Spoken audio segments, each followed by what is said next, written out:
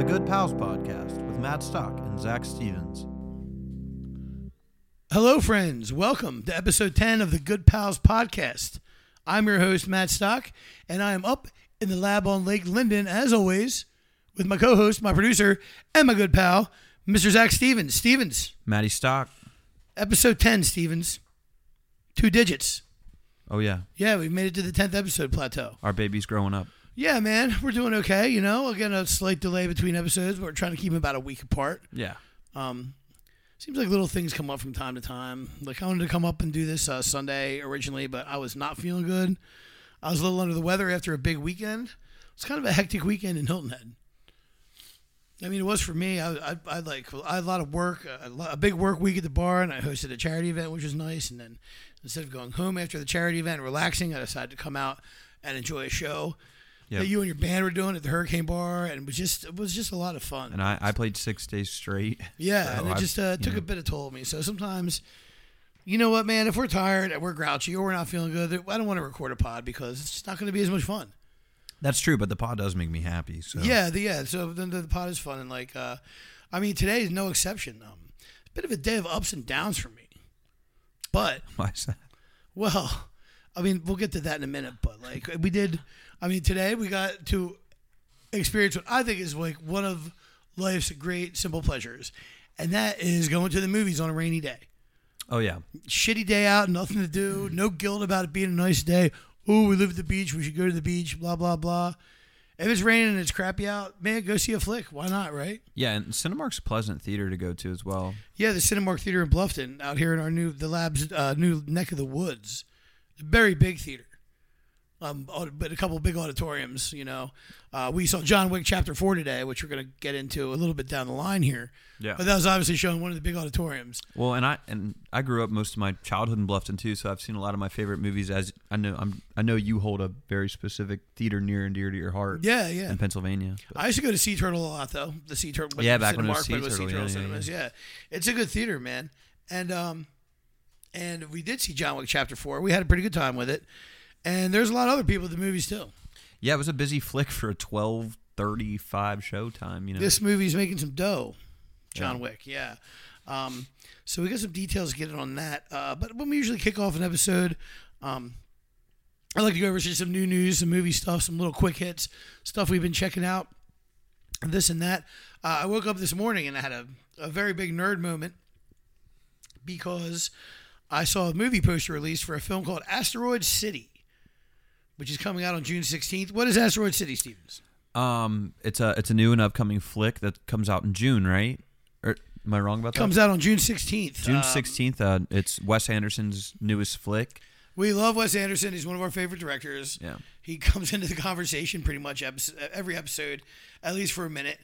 And well, he must be the nicest guy in Hollywood because look at the fucking cast this guy always has. Just for fun, I'm going to do a little speed round here of a partial cast reading off the poster that they released today. Jason Schwartzman, Scarlett Johansson, Tom Hanks, Jeffrey Wright, Tilda Swinton, Bryan Cranston, Edward Norton, Adrian Brody, Liev Schreiber, Hope Davis, Stephen Park, Rupert Friend, Maya Hawke, Steve Carell, Matt Dillon, my dude, Hong Chow, Willem Dafoe, Margot Robbie, Tony Revolori of the Grand Budapest Hotel. Yeah. 0. Jake Ryan, don't know who that is, and Jeff Goldblum. Yeah.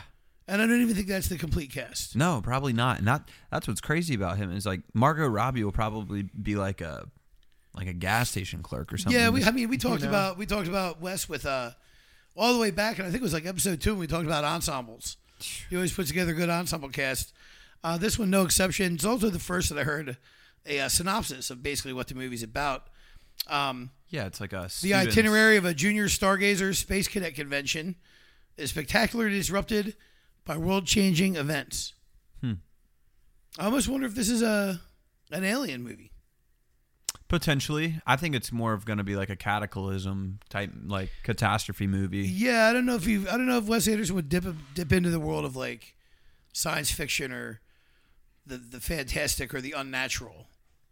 You know, I think he's always very stylized, but I can't recall anything outside of Fantastic Mr. Fox, which is animated. Yeah, or Isle of Dog. Yeah, also animated though. Yeah, so his live action films are whimsical, but still grounded in realism. Which I would love to see him kind of That's what I'm saying, dude. Get off this planet, you know? I mean, if Asteroid City ends up bringing in a sci-fi element, I mean, I think it would be great. Like if it's all these kids that are like want to be space cadets and astronauts and are suddenly faced with events that bring them into direct contact with. I just can't wait to see him film in this medium because, like, what plays to Wes Anderson more than like the '80s West? Yeah, dude. You know what I mean? Just like cheesy country cowboy outfits and shit. Yeah, absolutely. Space Ranger outfits. I know it's gonna be stuff perfect. like that. I can't believe Owen Wilson's not in it. I don't know Probably if it's. is. I don't know if it's '70s or '80s. Just looking at, or this looks like '50s actually. Yeah, I mean it could be. It's hard to say with him really to nail down the time, and sometimes it's not even really made clear in the film besides through the soundtrack. Yeah. Listen for the needle drops. That helps you figure out around where things are going down. And this one was a popped out of nowhere because June's a very quick slot to throw a movie at you, you know? Well, I mean, I've been sort of tracking its progress for a while, but it wasn't locked into a release date. Oh, this is the first I've heard of it. But today. I feel like the studio's got to be high on it.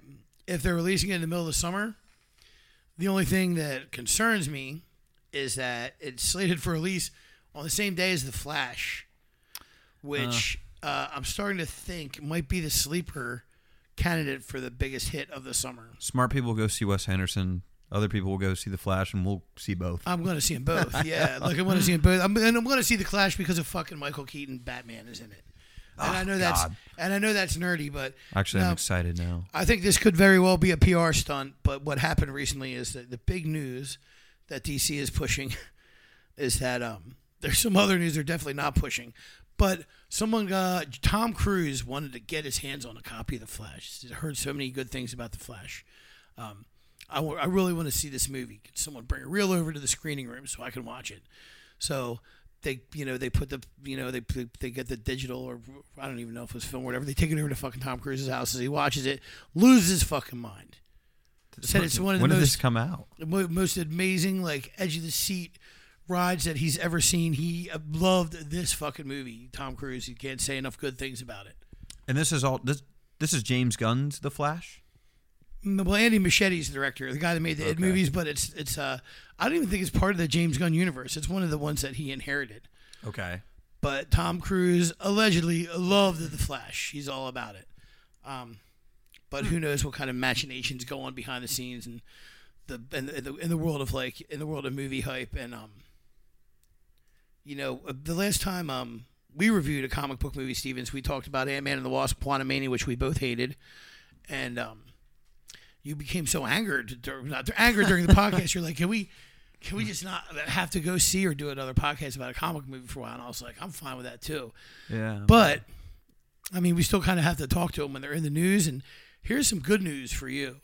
And this all goes in the comic book movies are in trouble file because DC just released Shazam! Fury of the Gods. Oh yeah, couldn't even. And it absolutely tanked. I mean, like a massive box office failure. Critically, box office wise. So now the last 3 comic book films to come out in theaters, starting with Black Adam, the absolute piece of garbage with The Rock in it, and then Ant-Man and the Wasp: Quantumania, and last week Shazam! Fury of the Gods. 3 really big bombs in a row for the genre, which now saying to me the genre could be in trouble. Maybe they did get too lazy. Maybe people got tired of it or got smarter. The quality of these movies has gone down, dude. I think Black Adam has like hurt The Rock's career, probably in more than like a little way. Yeah, probably. And then there's been a bunch of backbiting going on because now this guy Zachary Levi from Shazam said he wanted to have characters from Black Adam in his post-credit scene, and The Rock wouldn't let it happen. That's why the movie's sort of blaming that on like why the movie didn't do well. I'm sure there's plenty of reasons why the movie didn't do well. I saw the first Shazam. Did you see the first Shazam? No, I can't care about this stuff, man. It's a kid's movie. It's entertaining, you know. That's why I let you do it. But so I mean, these are movies that are kind of but maybe it is played out. Maybe they can't be saved. Who are these people? You know, like, I'm looking at this picture of the actors in this. Like, who are these people? That's the Marvel family, is what they're called in the comic books. But it's a DC comic. But Shazam is called Captain Marvel. You don't even want to get me started on it. Doesn't matter. I don't. Comic movies are in trouble. Another reason they're in trouble, if you're Marvel, you're not too happy either, because you just signed the hottest actor in Hollywood to a fucking 10-picture deal to play your big bad guy, and he gets arrested last week for beating. Oh my God, Jonathan Majors. Someone allegedly assaulting, harassing, beating A someone. female. Yeah, I saw a female. I saw something that. We're not here to convict the guy. I'm just saying this. No. You know, I was going to say I saw his lawyer put out a statement about we have conclusive evidence on why Jonathan Majors is innocent of any domestic violence. Blah, blah, blah. It's like, do you know what a Disney lawyer could do? A Disney lawyer could probably win a case that he was never in the movie Ant-Man Quantumania. Yeah, you know, they're so stacked. Interestingly enough, very big news when it happened, probably about 10 days ago when this arrest happened. Yeah. Haven't heard much about it since. Got real quiet. And in high-profile cases like these with celebrities, sometimes they're like really in the news cycle. Poster boy. Really in the news cycle. And strangely enough, not hearing much about this one. And, online and Twitter and on, other social medias that I go on, saw a lot of Jonathan Majors stands saying, oh, he didn't do it. He's probably roid rage, or Yeah, he has some roid rage from his last Super Super Bowl. You know who's saying it? Largely women. That he didn't do it? Yes. Oh. I find this interesting. And the reason I find it interesting is because I want to talk briefly. You spend some time on Twitter, Stevens. I've spent a lot of time, yeah. What do you think about stan culture? The mega stan culture, people that are mega fans. I'll tell you, the most unhinged people are stans, and like Taylor Swift fans. These people need to be there needs to be a mass exodus. Yeah, You know? Taylor Swift has a lot of but people that are the stan culture is more reflective of people that are very protective. They idolize these people. They're very protective of them. Are Christians stans? They do some. Yeah, they're Jesus stans. They stand JC hard. Yeah. Dude. But it's interesting. Taylor Swift's a good example. Have you ever been a stan for anyone? Yeah, probably John Mayer. Yeah. I stand Kurt Russell pretty hard. Like, look what happened when your dad dissed Kurt Russell movies. I was like, yo, now we got a problem. Yeah. But the reason I'm interested in her, I'm not so much interested in it, but the reason I'm going to talk about it is because there was a miniseries that just came out on Amazon last week called Swarm. This is created by Donald Glover of Atlanta. I'm a big Donald Glover fan. What are your thoughts on Donald Glover? I love him. So I first knew him as Childish Gambino. Yeah, Childish when I was in Gambino. middle school, yeah. Really cool. This has done interesting comedy and film work. So, Atlanta is a really interesting project. I've not seen the entire series. That movie crushed, too. I've seen People most love of it. When you see Atlanta, I really enjoy it. He's very creative. I think he's got a lot to say, and he's got a lot more good stuff come out of him. But I've been excited for this Swarm show to come out because it's his take on stan culture, very, very, very thinly based on Beyonce and her fans. So in the Swarm, the case is you have a gal named Dre who's a super fan of an artist named Naja, who is a very thinly veiled Beyonce avatar. And I feel like Glover makes like intelligent statements, and there's lots of subtext and lots of direct sort of interrogations of some issues with popular culture. And I was really hoping to get that out of Swarm because I think that stan culture is interesting. I think there are certain people that are outcasts that find a fellowship and and sharing fandom with other people. Yeah. I think it happens in a lot of the nerd subsets that we deal in. Oh, without or a you doubt. think about Juggalos, or this is like based on the Beehive, Beyonce's fans, who used to be pretty crazy, but have since calmed down. Is that what they're called? The Beehive, yeah. Oh. So, like I was saying, this is very, very thinly veiled. This show Swarm, but I mean, what basically happens is this girl's a hardcore stan of this singer Naja, and she has something very tragic happen to her in the first episode of the show, and she goes on a murder rampage. She becomes a serial killer. Jesus Christ. And what I sort of expected to be like an analysis of fan culture just really turns into a straight up horror series. It's a bit unsettling. The lead character played by Dre, played by Dominique Fishback. You binge this? You already done with it? Yeah, I watched it in like 2 days, and it wasn't really an easy watch though. It wasn't enjoyable, which means I guess to an extent it's well done.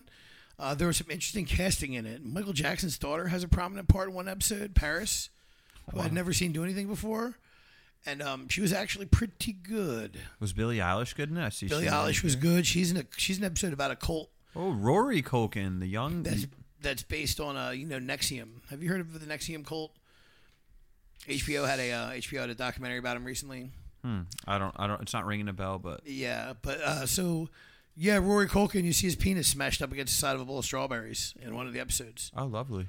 Yeah, he's like holding the strawberries, but then the penis is, if you're into that sort of thing. No. So I'm surprised you didn't see that on Twitter. So there's a couple thematically interesting episodes. One being the one with Billie Eilish, who does a really good job of acting as a leader of this cult. But what I was expecting to be really insightful or clever or black comedy-ish kind of thing, because this is coming from Donald Glover, it's sort of like a straight horror approach. And I saw elements in that in some episodes of Atlanta. I don't know. Have you watched the Atlanta series on FX? Yeah, I've seen it. I've seen most of Atlanta, but a lot of Atlanta episodes are like more like panic and like anxiety and inducing, less like horror. Yeah, right? yeah, for sure. And that's a big part of what Swarm is too. And I was hoping that when we put a post up today, maybe someone would have some thoughts on Swarm that we could touch on. But if you have watched Swarm and you have any thoughts on it, throw us some comments on the post about today's episode, because I'd like to talk about it. Nobody wanted to engage about Swarm. They just wanted to talk about the new Starbucks. Yeah, being put in on Hilton Head Island. Yeah, man, get the torches out. There's a new Starbucks opening on the south end of Hilton Head Island, and people are not happy about it. Well, I did want to give a really quick rundown of some of the trailers we were lucky to see right before John Wick. There's going to be 3 Starbucks in a 1.5 mile area, like a triangulated though. That is a lot, isn't it? It's something. But shit, where else can you get coffee around here? I make coffee at my house. I like to leave my house and like sit somewhere and like read a book. You ever try to go to a bar and read a fucking book? You should go to the corner. What are you reading? You should go to the Corner Perk on the north end. Yeah, perhaps another time. A Corner Perk review. We tried that out earlier this morning. Stevens, you tell me, not to go hard on local businesses on this podcast. And I didn't even bring up my Corner Perk breakfast experience today. And you just sort of snagged me into it, didn't you? I just wanted to see where you'd go with it. Matt had a very unfortunate experience this morning. The cat's out of the bag. Like, I just wasn't happy with the place at all. And I know it's a good brand and everything, but for a lot of reasons, I won't be dining there again. Chalk it up to growing pains. They opened like 2 weeks ago. Yeah, sure. These things take time. I went to Paris Baguette. I had a nice cup of coffee. I had a nice donut. You did use a word there that really made me laugh. I was like, what was wrong with the overall experience? He was like, just like disinterested teenagers behind the bar. Listen, I didn't say that. I said they were aloof, or I don't know what they. You said disinterested. It is true though. Have you ever looked in like a 16-year-old with dead eyes as he makes you something? It's pretty sad. You looked at him today while they're taking my egg order. They're just like, oh, here's my thing. I play at a venue, I won't say where, but there's a kid that busts his tables. He's got to be 15 or no, like 16, 17, and I did the same thing at his age. And the kid always has an AirPod in one ear while he's doing it, and I don't know why, because I should just be doing my job playing music, but it pisses me off because I'm like, you're at work, you're not listening to music, you're busting tables. Say somebody asks you a question, you answer it like you're working. I don't know, maybe I'm a fucking old man, but could you imagine running around in a restaurant with headphones in? No, but it doesn't bother me with a busser for some reason. Just because me is like, because they're already doing like grunt work. As me is like, yeah, I don't want to say grunt work because it all starts somewhere. But for me as a server, as a bartender, whatever, it's sort of like, I don't want a fucking kid bother me, blah blah, yak my ear off the whole time. Like, just let him listen to music and do their work. Okay. Everyone has a bad day. I have bad days bartending. God knows, I'm sometimes a miserable bastard behind the bar. I'm sure you turn into flat performance occasionally. I'm a narc. And maybe this place just had a bad day for breakfast. Yeah, but chalk it up to that.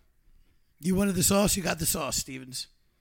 Anyways, yeah, some of these trailers were super saucy. Yeah, we love trailers. You were a little bit late for the movies today. I started getting my anxiety. Like, oh, I'm gonna miss the trailers. I had to get gas, but I think we know. Yeah, you live 5 minutes away from the fucking theater, man. So it's cool though. But you got there. I think we saw. If anything, maybe we missed one, but we saw a few good trailers. Let's talk about them.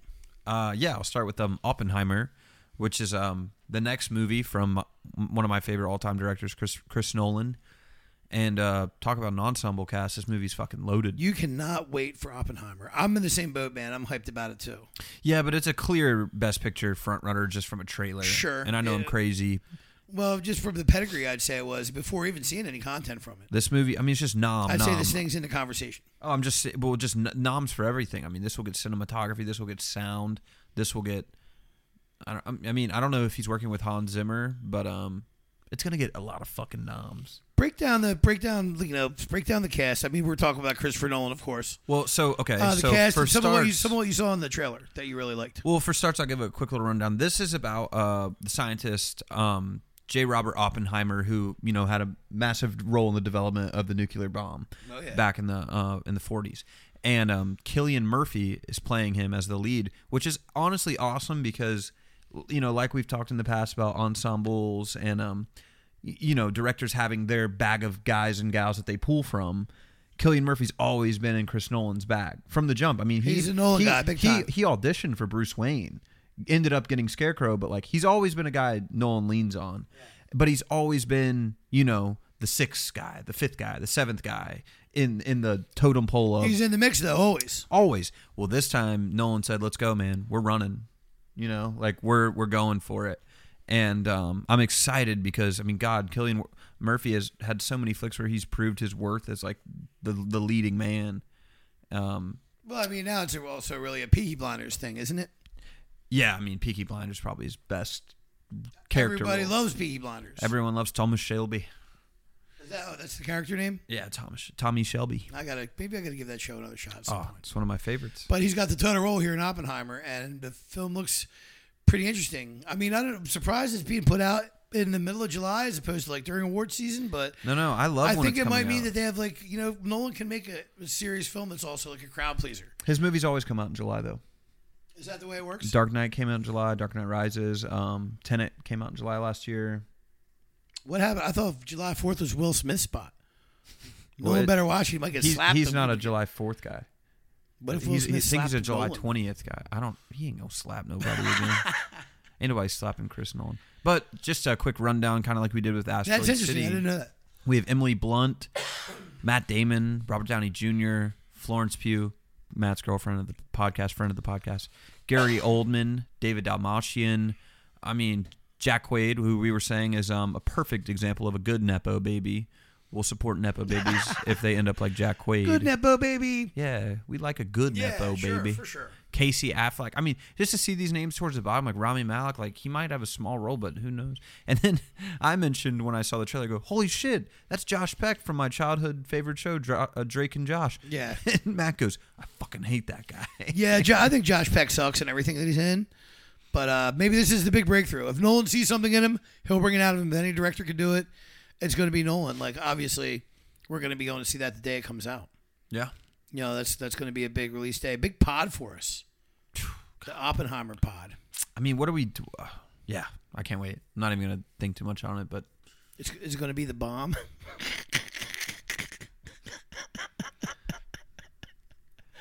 Hell yeah. Guys, Matt's unwell. I just wanted to say. Matt's not doing too hot. Do you think it has anything to do with this lump that's on my head? No, don't talk about that. But it's increasing in size. It's affecting my brain function in some fashion. Matt has a cyst on his head. I'm right not. now. Yeah, it could be. That's what it is. I thought it was maybe like an ingrown hair sort of situation, but I think I'm probably gonna have to go to a doctor to get it drained or whatever. Our listeners are gonna love that. Yeah, it's weird. I'll put some close up pictures of it on the social media for them to Don't see. do that. No, I would never do that. But we'll work on it. But what other trailer did we see? We saw Oppenheimer. I'm gonna let you run with Renfield. Renfield is a movie. In the last 3 months, this movie's getting marketed aggressively by Universal.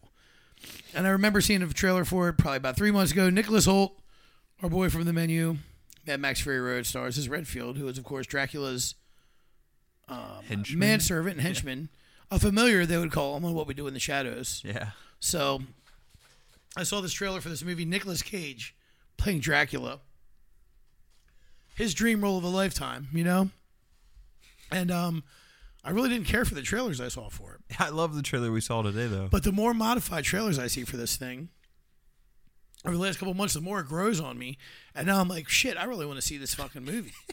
Look at this. I'm into it.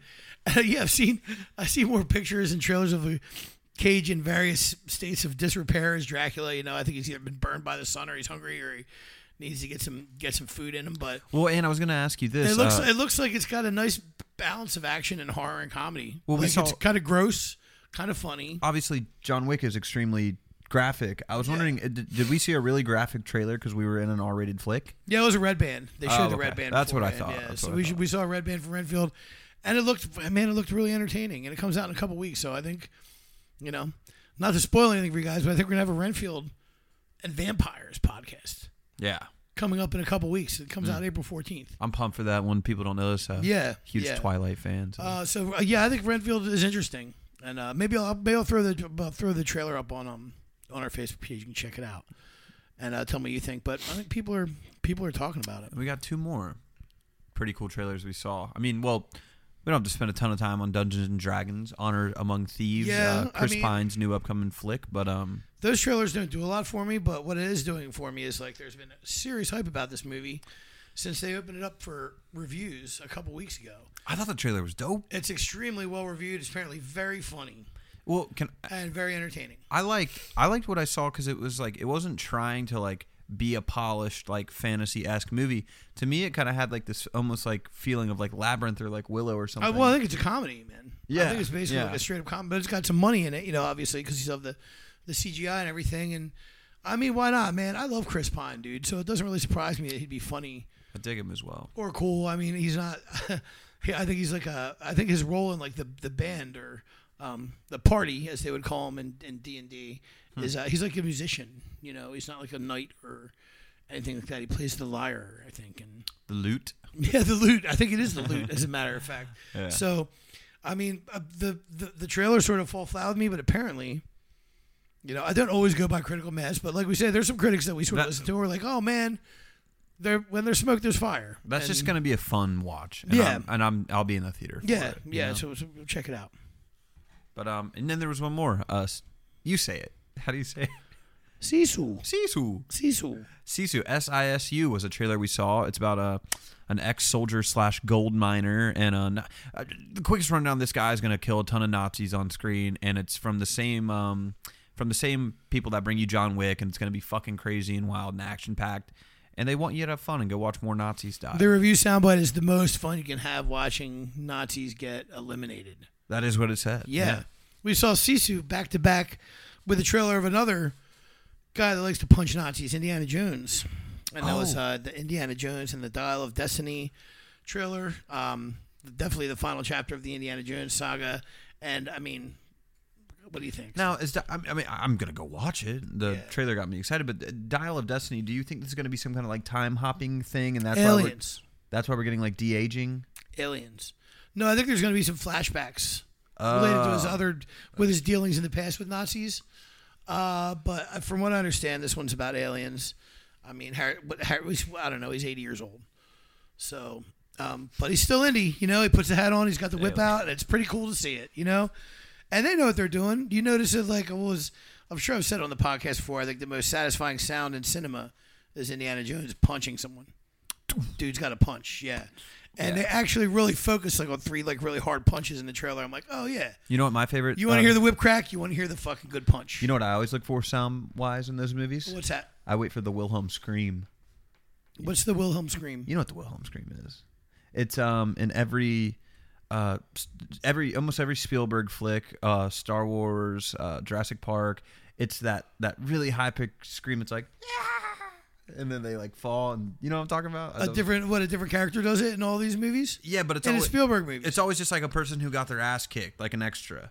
Okay. Hold on, I'll play it into the mic and see if we can get a good audio. Sorry if this is shit, guys, but okay, no, that's making some sense to me for sure. Here we go.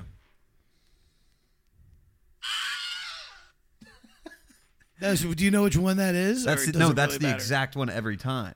Oh, really? Yeah, that scream is in every movie. You'll think of it now. That's cool. I learned something new. Yeah, the Wilhelm scream is in. Look, here it is in Die Hard.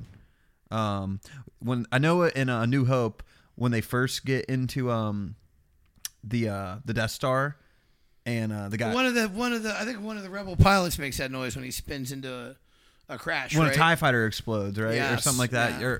Yeah. Anyways, I don't even know I went in. That's just a soundbite I like, and now you'll notice the Wilhelm scream.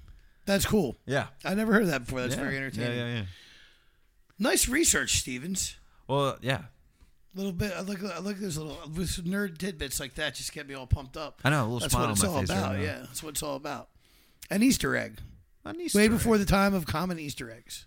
But we must talk about what we'll consume every Sunday from here until... Yeah, speaking of, treats on Sundays, not just Easter eggs. We got a big treat last Sunday. We've been waiting for it forever. We had to go through a 1-week dry spell without The Last of Us or a Sunday night quality television show to watch. And the wait is over because Succession is back every Sunday on HBO for its final season. Succession is so back. 10 episodes. Succession is back in a big fucking way. I think, I already set the bar so high for expectations of this show, and the season 4 premiere exceeded them. And before we get right into it, Stevens, I know we definitely have some listeners that are Succession people, and I'm sure we have some that aren't. So a little overview. We probably have some people too that don't even know what the show is. Let's have a little overview on Succession, and what it's about. This is a TV show I came to you with a couple of years ago and said, "Hey man, there's about to be a new season that's on. You got to check this show out. Like I think it's the best written show on TV. I think it's funny. You brought this to me? I think it's well acted. Yeah. Succession? Oh, okay. Yeah. Thank you for that then. Yeah, how about it? And I forget, someone brought it to me, and I forget who it was. Man, this pisses me off talking about this because you don't know how hard I've tried to get my brother to watch the show. He won't do it. Instead, he'll just go watch Pine Barrens Sopranos episode. Yeah, it's I can't. I think anyone that turned it on to that committed to it and watched it loves it. It took me 3 episodes to fall in love. I will say that. Yeah, it's the best show on television.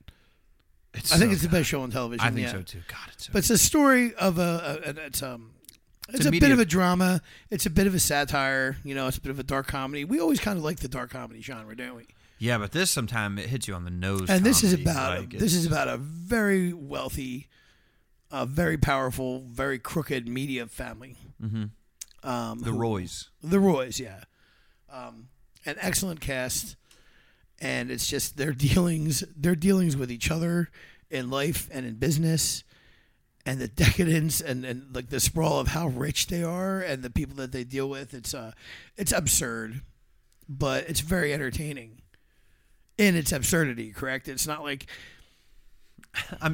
My favorite thing about this show is just watching people deal with things that I will never deal with. Right, right. Like the magnitude of their lifestyle it's tacky, but that's for a reason. Well, these people could have they could buy anything or have anything they want in the world, but the only thing that they crave is power. Yes, and that's why it's beautiful because and Brian Cox is the dad, the head of this family, and he goes through some health troubles, and that's why we get all this wildness. Yeah. Here's something that's kind of interesting. It's something I just thought about. Like, they do crave power, but they sort of.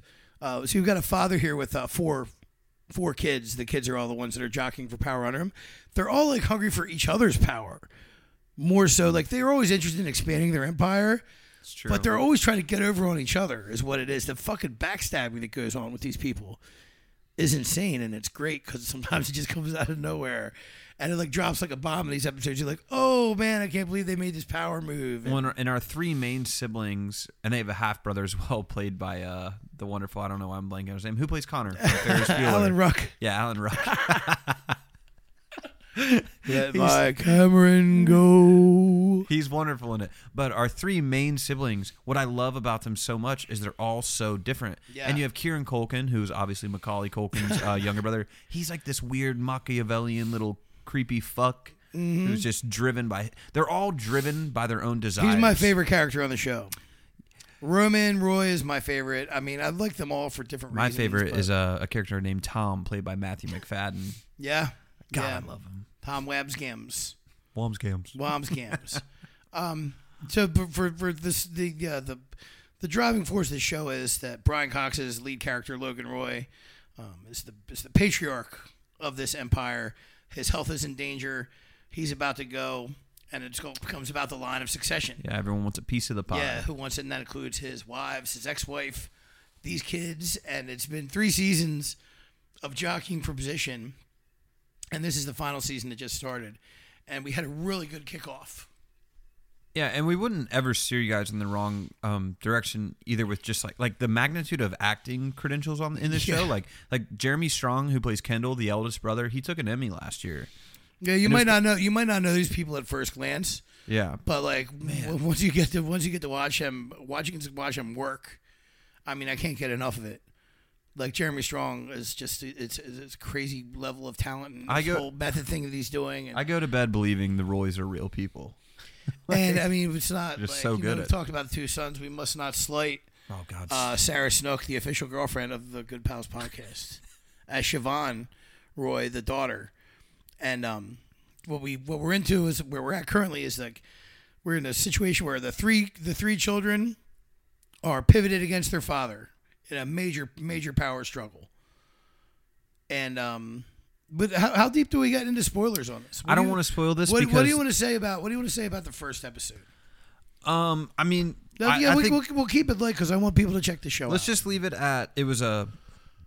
I mean, it was a perfectly written episode for where we're at in the show. Yeah. But I think right now we're dropping the show on a lot of our listeners. And it's probably the first time they've heard of Succession. Yeah. So yeah. I want them to watch it and enjoy it. Yeah, get that HBO Max password from someone if you don't have it.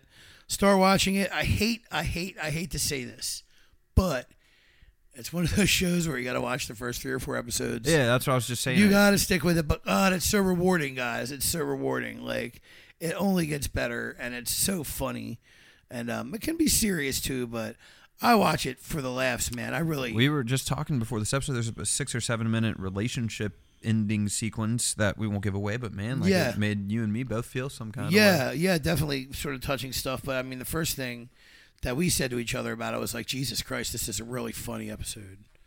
It's so well written, it's so smart, and these people act the hell out of it. Succession rocks. Hell yeah. Yeah, we'll probably win all the awards this year on the way out. But what a run it had. And interesting that, a lot of critics are saying in only 4 seasons, it's landing in the conversation of like best television shows of all time. Yeah, so it's done after this season, huh? Yeah, which is a lot shorter than, which is what happens with some other seasons. Are we gonna get like a side A, side B kind of part 1, part 2, or is it just gonna be like a 10 season or 10 episode and done? 9 left, buddy. We already lost 1. We had 1 Sunday, now we got 9 more. Hold your Sundays close to you. Yeah. They're running yeah. away. We know our pals at HBO will drop something else good for us though. What's the They'll have another Sunday bullet like Locked and Loaded. Yeah, after but Succession. like as much as we love The Last of Us and raved, like that week that went by that it wasn't here, I won't be as sad like I will when this is over. No, of course not. It's always terrible when Succession ends. Yeah. I get them post-Succession's blues. We'll have to post that picture of the guy crying in the rain from Blade Runner. Yeah, when it ends. That's exactly how I'll feel. Like, what does he say? Like tears in the rain. Tears in the rain. Yeah, like tears in the rain. Speaking of tears, some movies are so long these days. This is something we've talked about before on the Good Pals podcast. Yet today, you and I made a conscious decision to go see John Wick Chapter 4 because we like John Wick movies. We like Keanu Reeves. And we knew that this movie is fucking 2 hours and 49 minutes long. Yeah. Well, wait. Jesus Christ, dude. What movie did we go see recently where we said long movie doesn't always mean good movie?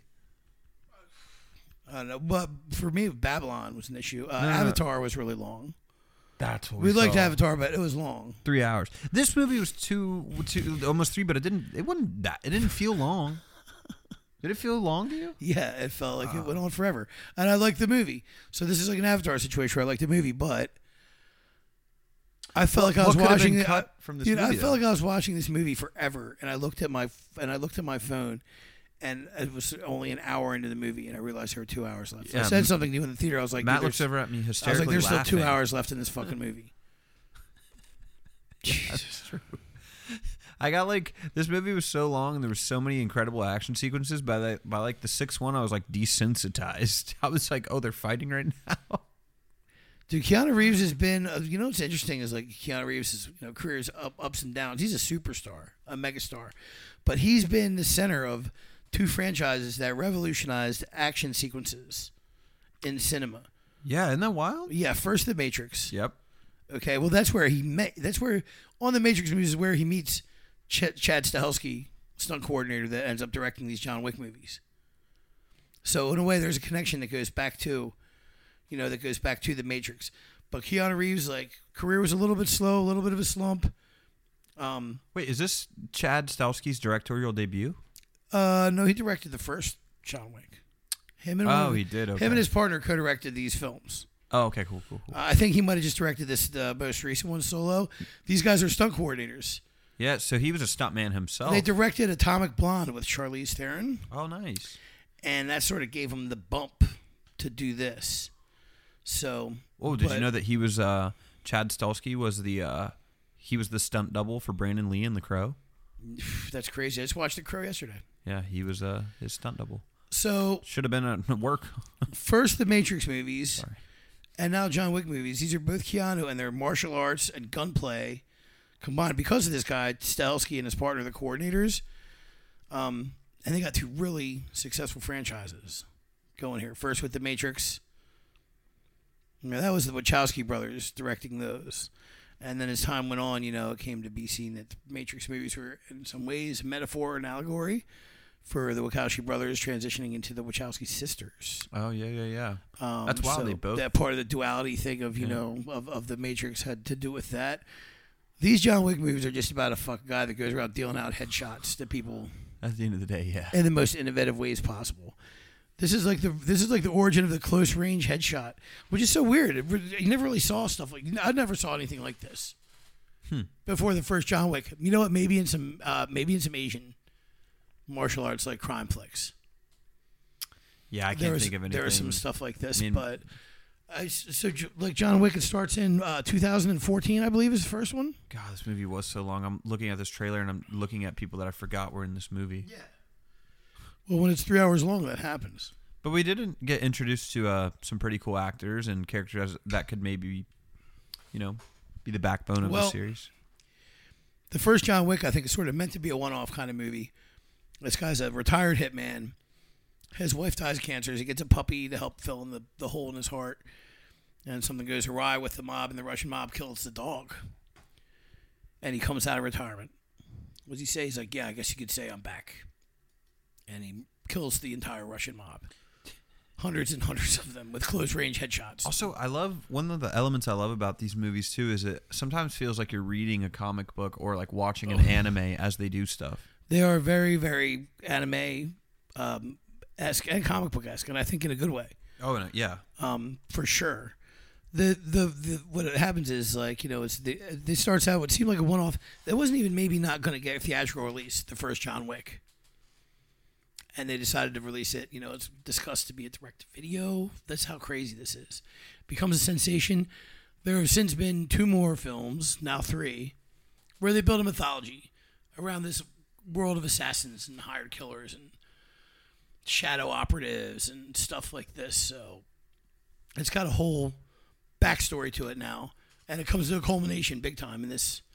It's like an international, multi-location sets, like a globe. It spans the globe. This action. Oh, it's wild. This adventure. Yeah. Like start in Japan or start in New York. Yeah. And the details of it, man. At the end of the day, they're not even that important.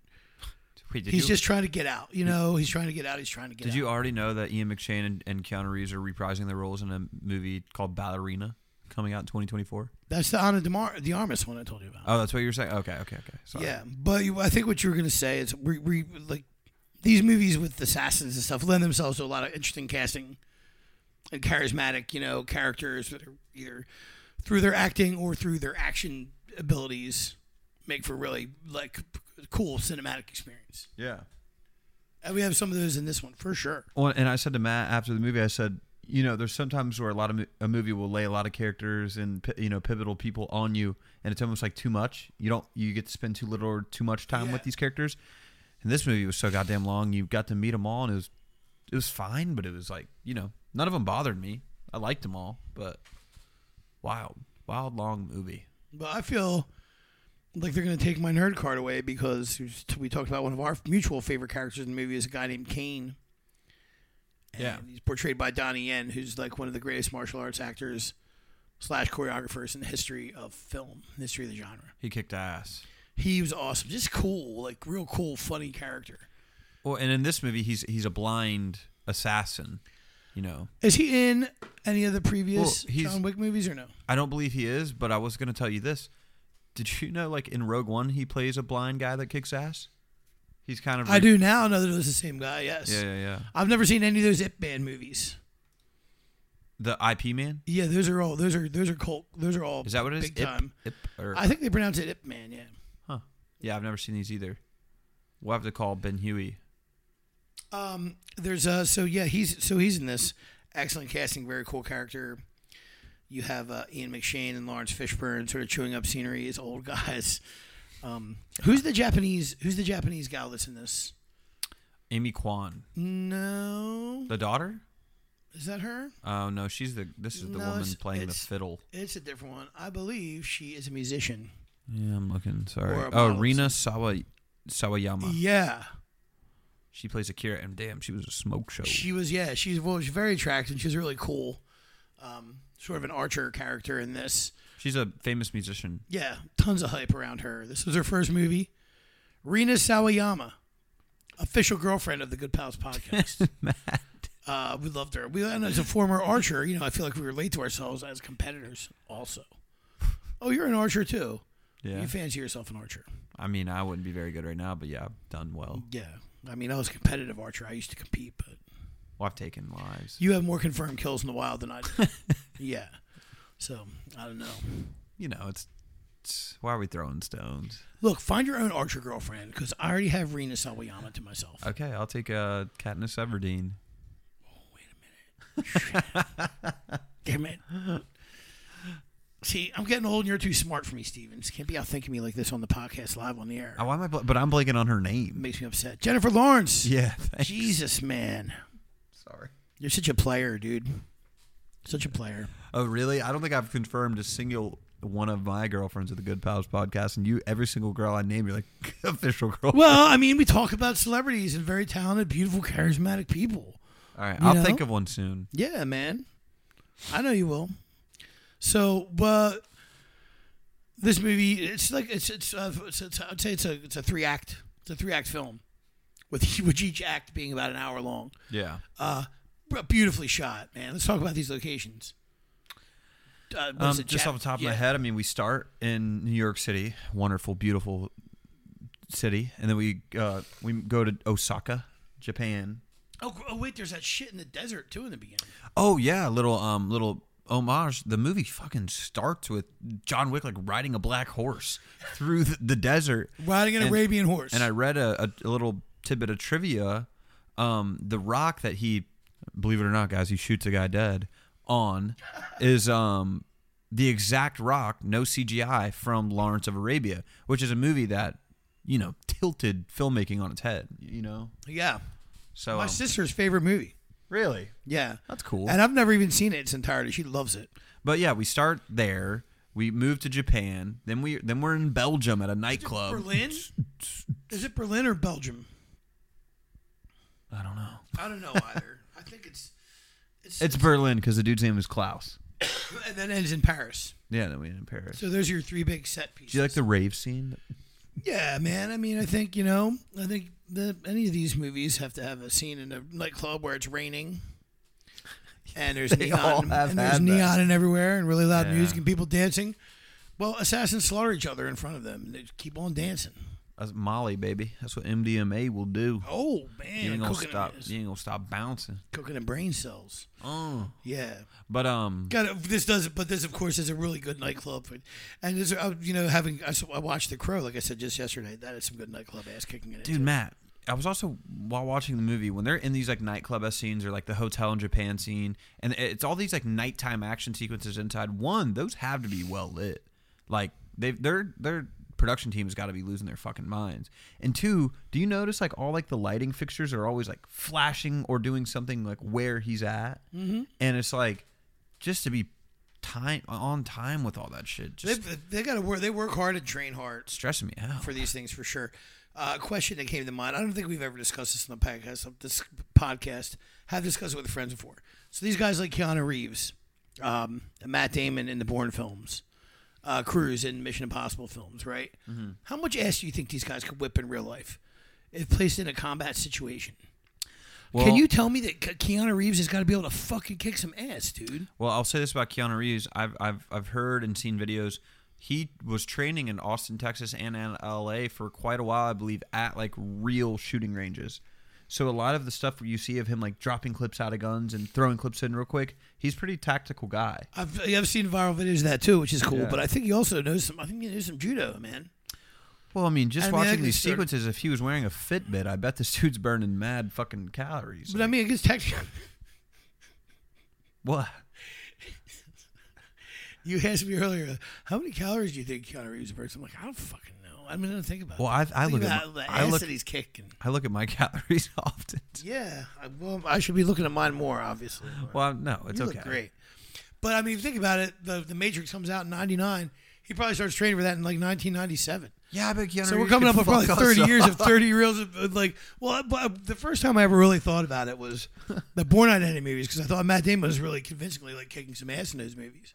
And I was like, how much of that do you take with you? How much of his stunts and straight choreography and memory? Or you got to train up to a certain extent where you can probably handle yourself if, like, I don't know, a couple shitheads bothered you outside the bar. You might be able to work them over a little bit. Can I tell you a funny story? Yeah. I'm pretty sure Tom Cruise was a high school wrestler. Correct.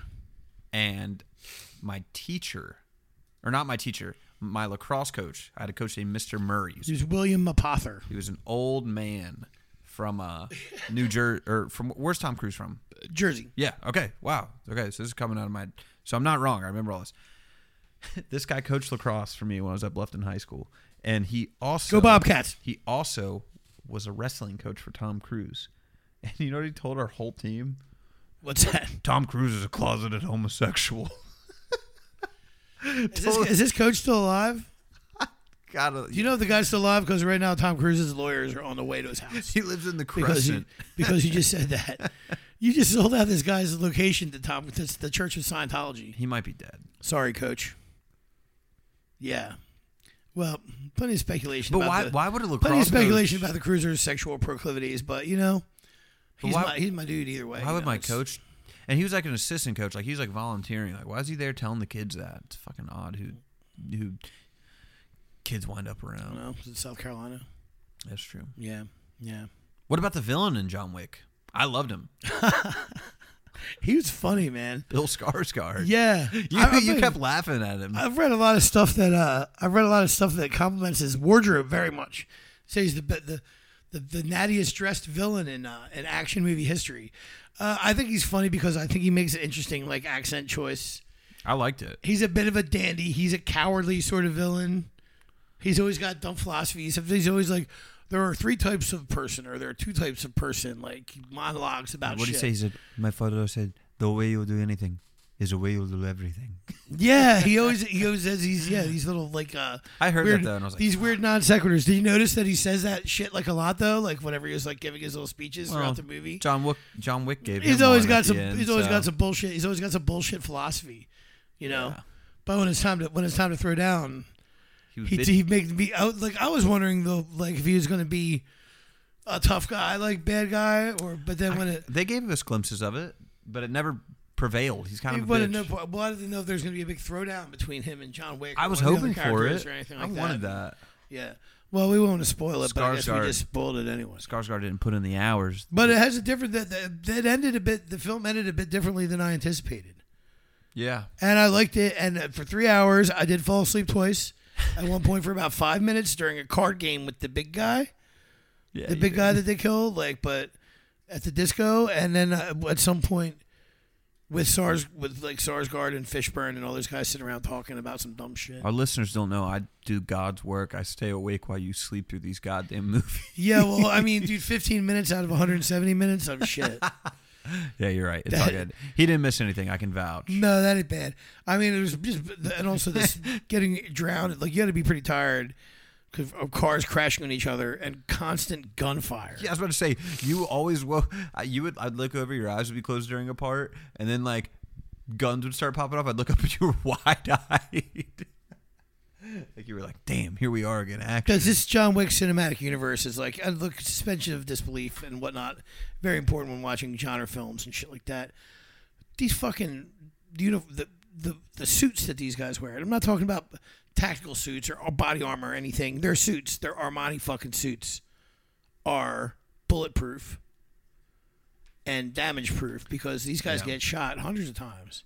Well, so my brother texted me and right unless you put one through their cheek or through between the eyes, they don't budge and there's no bloodshed. Yeah, the throat. So they are, but they even do like I heard like Fishburne saying something like, "Oh, these suits, like blah blah blah." But I mean, John Wick, this motherfucker gets hit by about 20 cars in this movie, launched into metal poles that make like clanging noise, like all blows that would kill any one person. Well, my brother texted me when we got out of the flick because I told him I enjoyed it, and he said, Nick always wants me to compare shit, and he's like, okay, John Wick series or the Bourne series, and I'm like, well, like John Wick is supposed to be like an unbelievable spectacle. Yeah, it's fantastical. You're not supposed to think this guy is real. It's a mythical kind of thing. They call him Baba Yaga. Yeah, it means the boogeyman. Like, he's not a real thing. I always thought that was kind of cool when they started like putting that. Then they made that a thing. Like, but like Yaga. Jason Bourne is like they try to make you believe Jason Bourne could do Jason Bourne shit.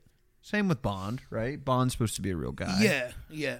The Bourne is obviously like the most realistic of all this, You want to talk about the mystique of Mr. Keanu Reeves? Yeah, it's interesting to me.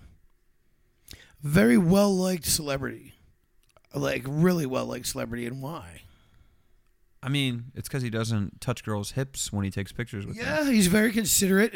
He's very considerate about personal space and stuff like that. He gets applauded for. He's often credited with doing anonymous good deeds.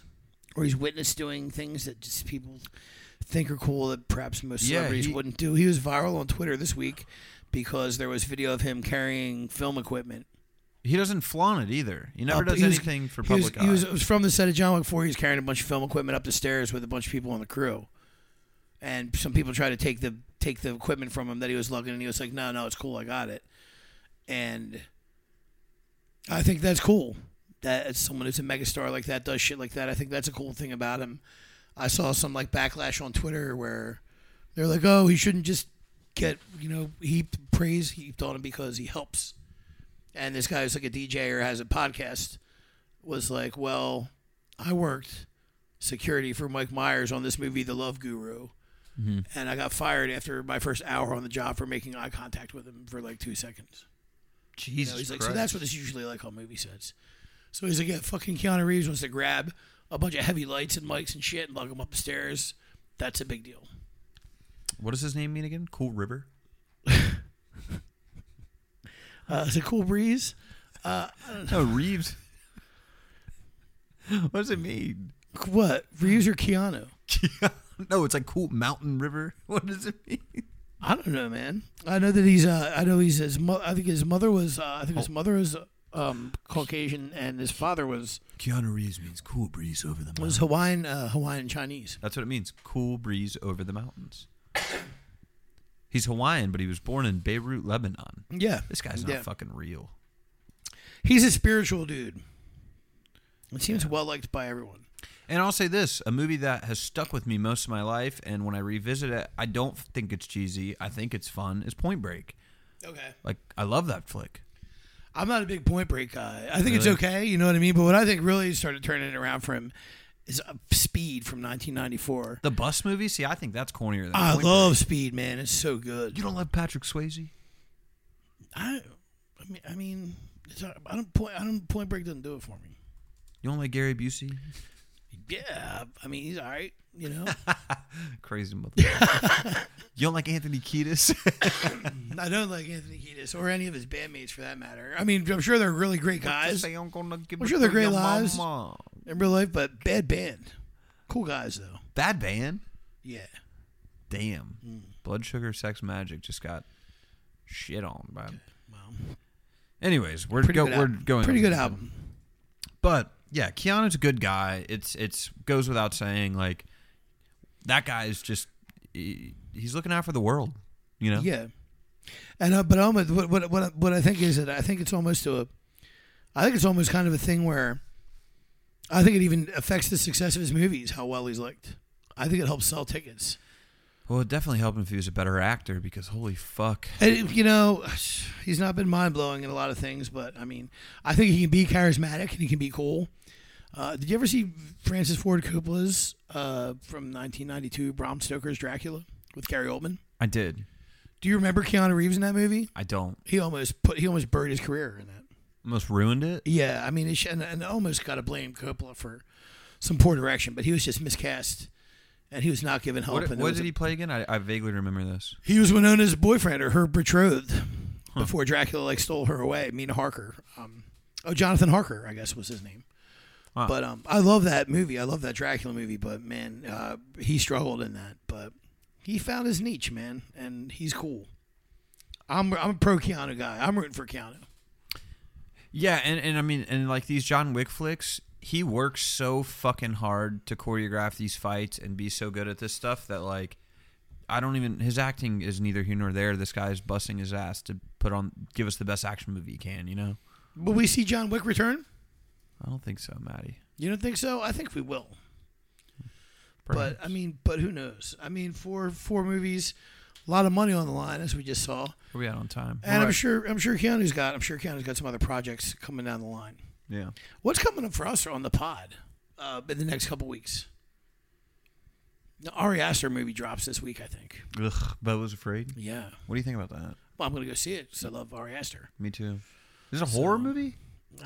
Is he stepping away from all that scary? I think it's like a psychological thriller / comedy of some sort. I don't think it's as heavy as his previous films. It's going to be good. That guy's a good writer. But yeah, I mean, I looked at the release calendar and we have some stuff coming up that, we're going to do Renfield for sure. Yeah.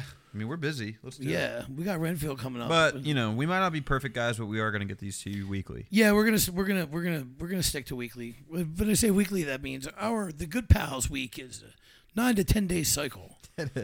You will get an episode weekly on the Good Pals schedule. Well, they might be 6 days apart. They might be 9. You know, and there's a ton of releases coming up that we definitely want to address, and we already have discussion topics around, and we're gonna be talking Succession every week for sure. Spoiler free. Yeah. Yeah, we're gonna because just check out Succession, guys. Please trust us on this one. We'll have some guests coming y'all's way too. We definitely want to. Yeah, treat yourselves to some good art, some good TV, and check out Succession. And if you're into the action and you like the cool breeze coming over the mountains, then check out John Wick Chapter 4. It's now playing in the theaters. And you got anything else that we need to talk about, Stevens? No. I mean, I have an issue of retraction. What's up? Our last episode, I talked a little bit about a show called Daisy Jones and the Six on Amazon. Ooh, is that good now? And I said it's a bad show, right? Yeah. I finished watching it. It's 10 episodes. I finished watching the whole thing. Couldn't wait for it to come out secretly on Fridays, and I'd watch both episodes.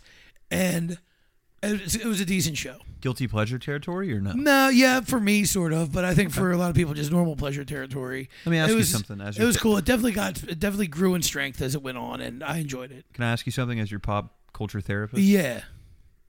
Do we have a good friend? Do we have a good pal's girlfriend on that show? Riley Keough. Okay. Is the official girlfriend of the Good Pals podcast. There it is, folks. That's why Matt's watching this show. Yeah. Daisy Jones and the Six. Riley Keough and the Six. Call it what you will. Maybe it doesn't suck. Give it a... Look, it's like the great Jerry Orbach says at Dirty Dancing. When I'm wrong, I say I'm wrong. And I was wrong about Daisy Jones and the Six. It's all right, and sometimes I can afford to be a little bit less of a snob in my life and maybe even enjoy the occasional Red Hot Chili Peppers song. Yeah, maybe you'll try a breakfast place on the island again. I think I'm going back to my standards on that one. Don't you be starting trouble. Guys, thank you so much for listening. Remember, if you got time, drop us a rating. If we like 5 stars, drop us a little review. It helps us get more exposure for the podcast. Means a lot to us that you just listen to us talk about good breakfast, bad breakfast, great movies, great television shows. Bad movies, bad television shows. Yeah, those two. But either way, it's always a good time here on the Good Pals podcast. Until next time, I'm Matty. He's Zach Stevens. We'll see you next week.